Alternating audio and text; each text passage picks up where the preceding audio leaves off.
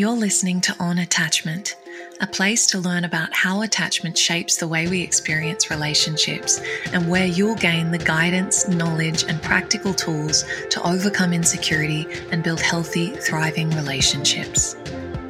I'm your host, relationship coach Stephanie Rigg, and I'm really glad you're here. Hey everybody, welcome back to another episode of On Attachment. In today's episode, we're going to be talking about what happens when we transition from the honeymoon period of a relationship into the power struggle stage. So there's been a lot of theorizing, books written on this concept of the stages of a relationship. And while if you Google that, you'll get lots of different results with, some say 5 stages, others say 7 stages. The names of the stages are different. It all kind of looks a little bit different depending on who you ask. But I think where there's more or less consensus is in the dynamics that usually characterize that initial stage. So chemistry and excitement and infatuation, followed by what can feel like this fall from grace into conflict and power struggle and competition. And, what that can feel like, what it can bring up. And, some things to bear in mind if you have been through this before, which almost everyone listening will have to varying degrees in some capacity, and how you can navigate this better. Because to put it bluntly, the power struggle stage of a relationship, which is what comes after this honeymoon period, will make or break you. It's the period in which most couples break up because it is a time where we get really triggered, where we experience a lot of doubts and uncertainty and fear, and all of those wounds start to get touched. So knowing how best to approach that period in a way that can allow you to get to know each other better, understand each other better, accept each other, and ultimately grow through that experience into something deeper and more connected and come out the other side stronger for it. That takes some awareness and some tools and some knowledge. So that's what today's episode is going to be all about. Before I dive into that, a couple of quick announcements. The first being, you may have heard me mention in recent episodes that the waitlist is now open for Healing Anxious Attachment, which is my signature program. There are, I think, about 750 of you on the waitlist, which is pretty amazing in the past couple of weeks. Enrollment for that will be opening later this month. And being on the waitlist will entitle you to a discount and guarantee you first access when doors open. So if you're interested in that, if anxious attachment is something that you struggle with and you're wanting some support and resources in building healthier relationships, both with yourself and with other people, definitely jump on the waitlist, which is in the show notes. The second quick announcement is just to share the featured review, which is, I'm so grateful my husband found your podcast and shared it with me. We finally found the reasons we've danced the way we have for the past 25 plus years. We've learned simple ways each of us can ease the burden of anxiety and combat the desire to avoid. Your information has made us a more stable and happy couple. We're so thankful for you and your podcast. Thank you for that beautiful review. It brings a big smile to my face to hear that you've had those insights and that you've been able to translate those into action in your relationship and feel closer and more connected as a result. That is really, really beautiful to hear. If that was your review, please send an email to podcast@stephanierig.com and my team will set you up with free access to one of my masterclasses. Okay, so let's dive into this conversation around transitioning from the honeymoon period to the power struggle. So I want to first start the conversation by setting the scene a little and to preempt what I know will be the inevitable questions around how do I know what phase I'm in and how long does each phase last? I'm not going to give you anything prescriptive on that. Again, if you Google it, you'll get a whole host of different answers. I think that focusing on the micro, on the details, the minutiae of like, oh, if we've been together for 7 months, but we're behaving in this way, what phase are we in? I would encourage you to let go of needing to pigeonhole yourselves and more just engage with the overarching tone of these phases, because I think that there is enough of a contrast in them that just substantively you should have a feel for where you're at. Now, the honeymoon period, which is also referred to as the romance stage or the Hollywood stage of a relationship, is that initial period where we're infatuated by our partner. There's the chemical rush. We can't stop thinking about them. We idealize them. We put them on a pedestal. There's this intense attraction, chemistry. We can't keep our hands off each other. We want to talk to them all day, every day. We never want to be apart from them. And beyond that, something that's really important about this phase to realize is that our differences are really attractive and alluring. So the ways in which our partner is different to us increases our attraction for them. So for example, if you're someone who's quite introverted or socially anxious and your partner is really charismatic and confident, then that's going to be super attractive in this honeymoon period. We have, a very positive sheen on all of their traits and particularly the ways in which they differ from us. Okay. So the person who is spontaneous in this phase, if we're a bit more structured and routine driven, their spontaneity is going to be really attractive and we're going to be really drawn to it and see it in a very positive light. I'll come back to why that's important shortly. During this honeymoon period, we're also on our best behavior. So we are trying to get this person to like us, right? We are presenting all of our best traits and we're probably downplaying our more difficult side. We're probably not being very picky or demanding or speaking up about things. We're letting more things slide because we're leaning into all of this positivity in the relationship. And most importantly, most of our stuff isn't getting triggered in this early honeymoon stage. Now, I'll say with the caveat there that, particularly if you're more anxious, you might still be experiencing some anxiety and overthinking and ruminating in that honeymoon phase, just because that's kind of the tendency, and particularly in early dating that can happen. But for the most part, the honeymoon period is relatively free of conflict and triggers because we're just enjoying this chemically fueled bondedness to one another. Now, I think it's important to say there is nothing wrong with this. I think when we have terms like love bombing and, trauma bond and all of that being thrown around on Instagram, we can get a bit overly paranoid that, oh no, how do I know if my chemistry with this person is actually a red flag in disguise and we're actually, trauma bonding to one another?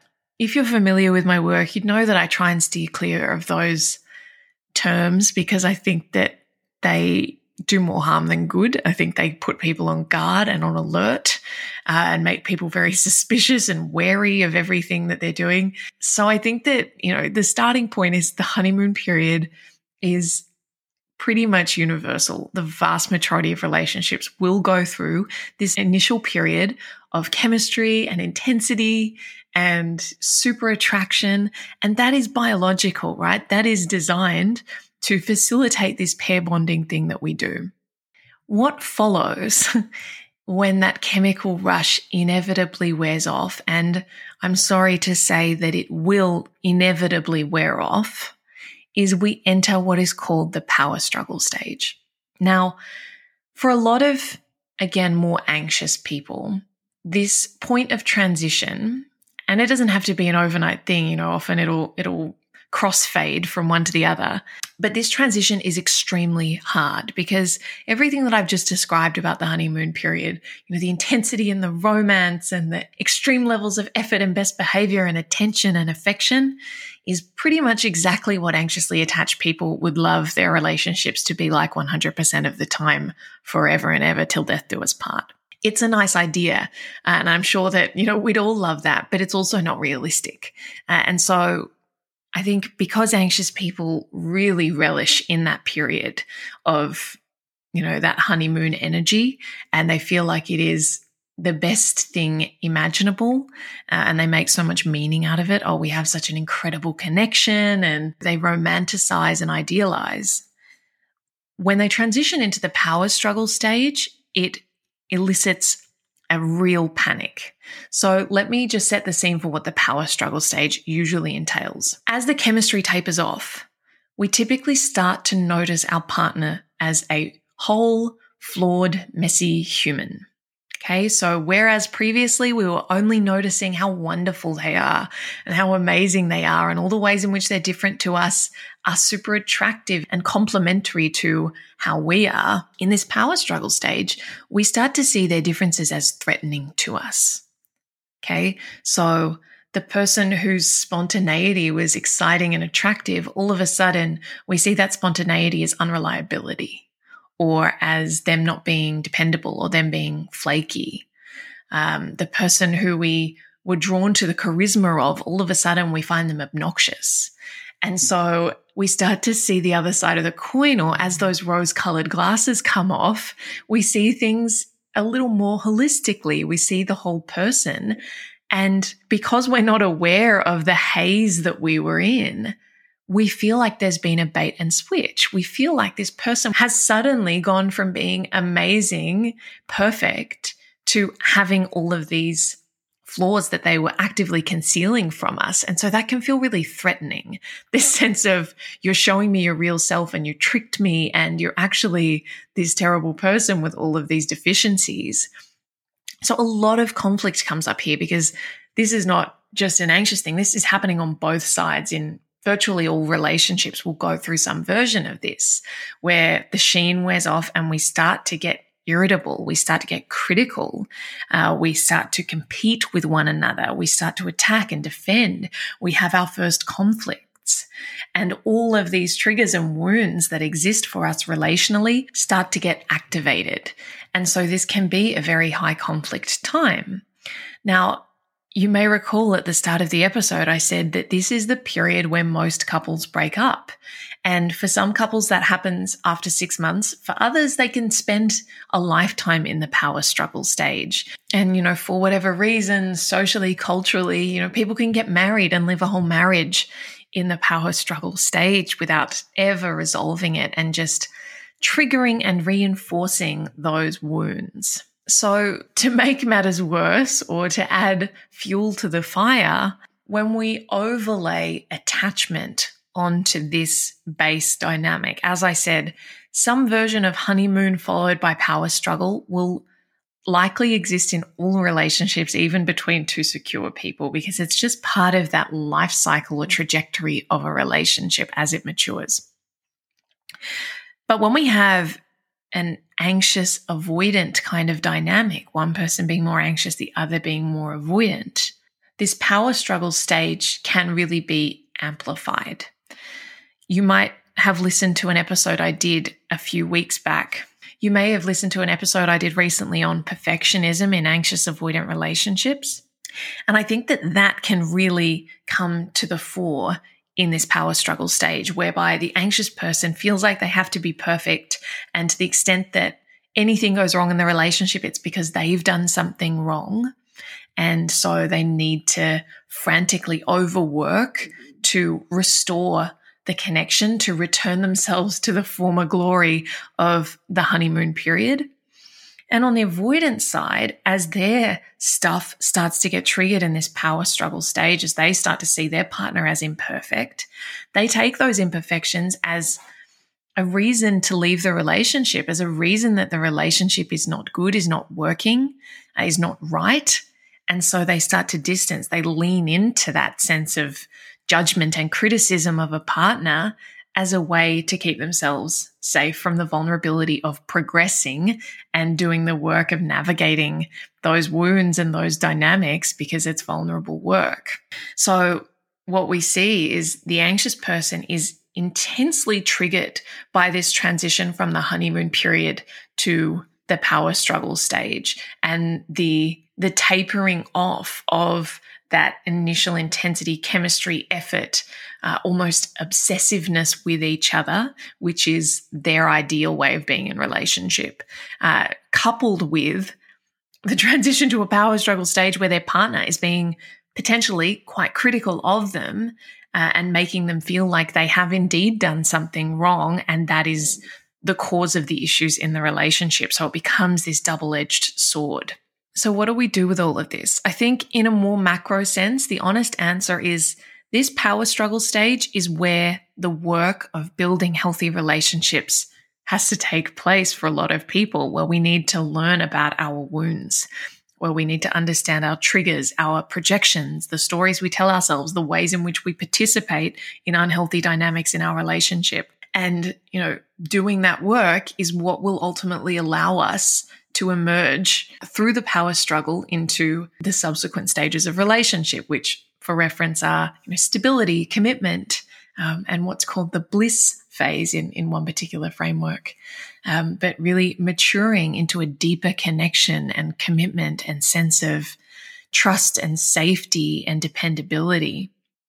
But most people don't get there, and that's the honest truth. So knowing that this is a really important phase in your relationship and that it is an opportunity, right?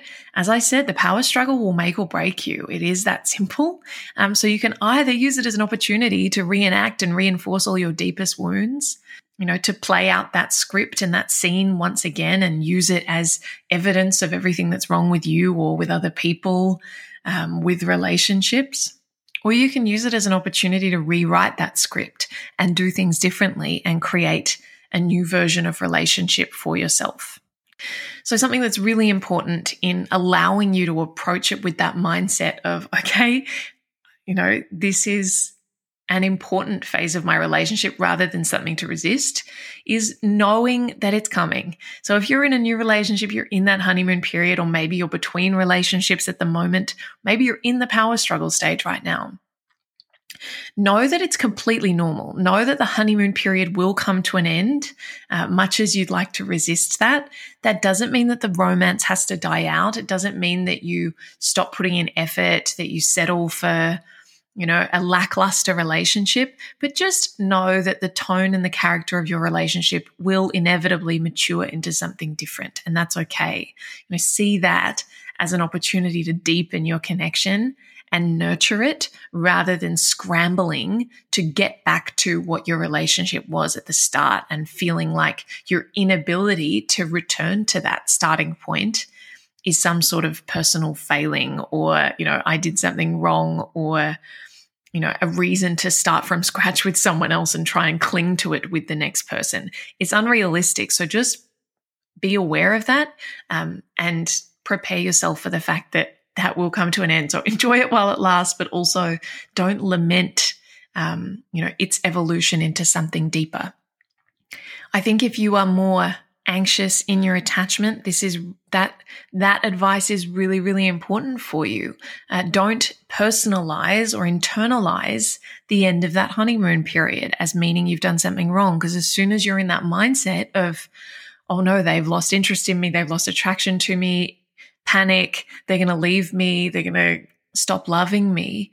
As soon as you're in that place where you're in fear and anxiety, you're going to start trying to control and grip and reach them and overfunction and overwork and overgive and shapeshift and do all of those things to try and alleviate that fear and anxiety that you're experiencing. And I promise you that will only make it worse. So as much as possible, taking responsibility for that and, taking responsibility for learning to self-regulate, for doing this work, so that you're not in this state of desperation and panic and fear that tends to be a self-fulfilling prophecy. On the avoidance side, if you're listening to this, your impulse will probably be to pull away in that power struggle stage, because your starting point is valuing harmony in relationships, and feeling like anything short of harmony makes you feel like a failure or just makes relationships feel not worth it. It tips the balance in favor of, this is not worth it for me because I'm pretty comfortable being on my own. So as soon as it gets hard, it ceases to feel worth my energy. As tempting as it is to go there, just know that that's not the relationship. That is all relationships. And if you do want to be in relationship for the long term, if you want partnership in your life, you will have to stay in that discomfort sooner or later.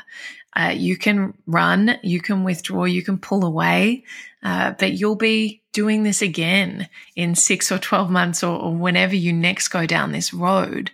So you can do the work now or do it later, but you will have to do the work at some point if you want to be in healthy, secure, lasting, nourishing relationship. So that's your growth edge as a more avoidant person, is turning towards the discomfort of doing the work and being vulnerable and persisting through the mess and the conflict and the triggers, and allowing yourself to grow through that rather than turning away from it and retreating to your comfort zone of isolation and aloneness. So I hope that has been an interesting discussion, that it's been helpful for you, that you've learned something. And, no matter where you're at the moment, whether you're single, whether you're dating, whether you're in a relationship, really normalizing these seasons and these changes in our relationship and cultivating more of an acceptance around that and an appreciation for the gifts and the opportunities that each season or stage offers us. Again, it lessens that resistance that we can have and that desire to control, and allows us to really grow through those things and make the most of where we're at in our relationships.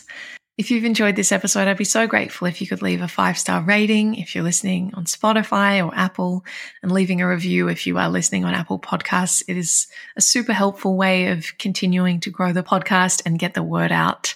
And I'm so appreciative of your support and all of the beautiful reviews. Otherwise, thank you so much for joining me, and I look forward to seeing you later in the week for our Q&A episode. Thanks so much, guys. Thanks for joining me for this episode of On Attachment. If you want to go deeper on all things attachment, love, and relationships, you can find me on Instagram at Stephanie__Rig or at stephanierig.com. And if you enjoyed this episode, I'd be so grateful if you could leave a review and a 5-star rating. It really does help so much. Thanks again for being here, and I hope to see you again soon.